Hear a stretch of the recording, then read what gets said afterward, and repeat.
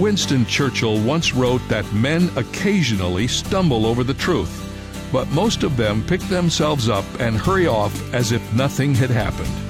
That observation makes me wonder how many times we miss something God is trying to show us, something we want or need to know, because His still, small voice gets drowned out by the noise around us or by our own loud voices.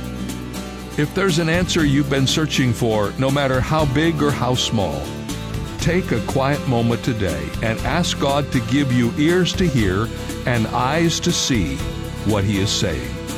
This is David Jeremiah encouraging you to get on the road to new life. Discover God's voice on Route 66. Route 66, driving the word home. Log on to Route66Life.com. Start your journey home today.